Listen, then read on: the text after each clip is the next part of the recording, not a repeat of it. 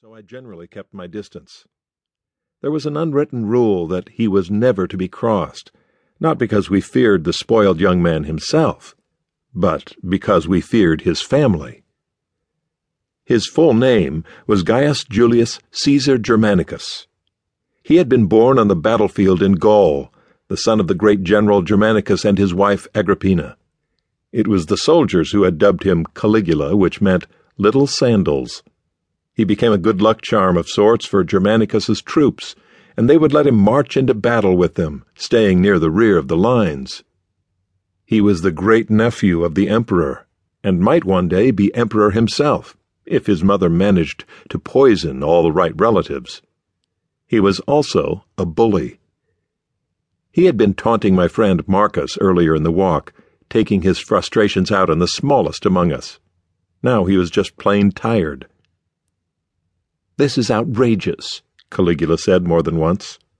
Unlike Lucian, he said it loud enough for Seneca to hear. Yet our teacher ignored him and kept on walking.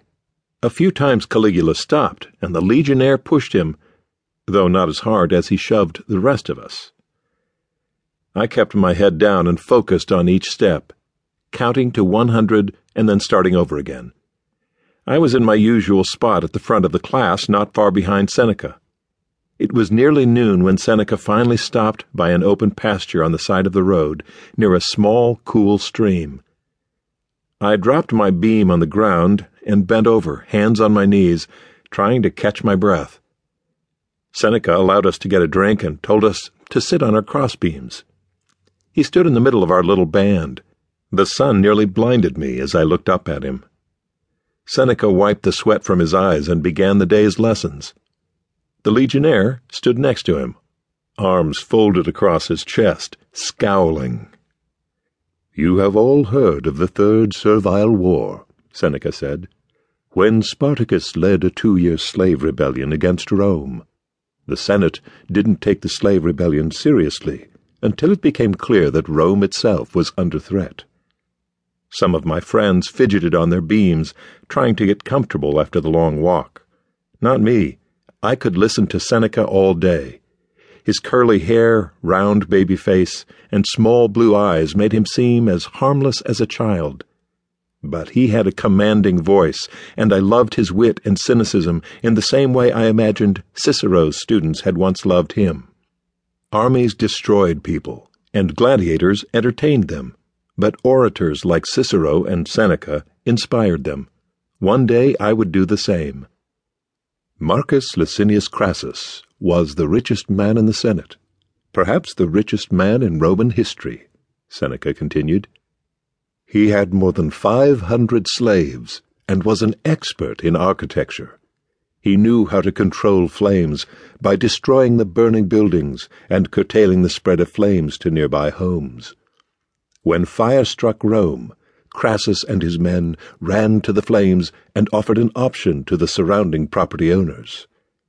They could sell to young Crassus on the spot at a discounted rate, or they could watch their houses go up in flames.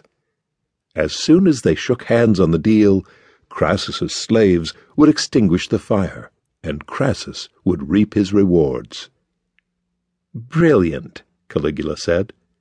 Seneca shot him a look, but I knew Caligula didn't care. At the height of his wealth, Crassus was worth more than 200 million sestertii, and because he had built his fortune on the backs of slaves, he had a great incentive to quash Spartacus's rebellion. Since Rome's best generals were fighting in foreign lands, Crassus raised his own army to march against Spartacus and the rebel slaves. The first several battles did not go well for Crassus. At the first sign of trouble, his men abandoned their weapons and fled. To improve morale, Crassus revived the ancient practice of decimation. Lucian, what does that mean? I am sorry, Master Seneca. What does what mean? Seneca let a few beats of silence show his displeasure. Decimation. What is the origin of that word? Lucian frowned. I do not know. Anyone? Seneca asked. I knew the answer.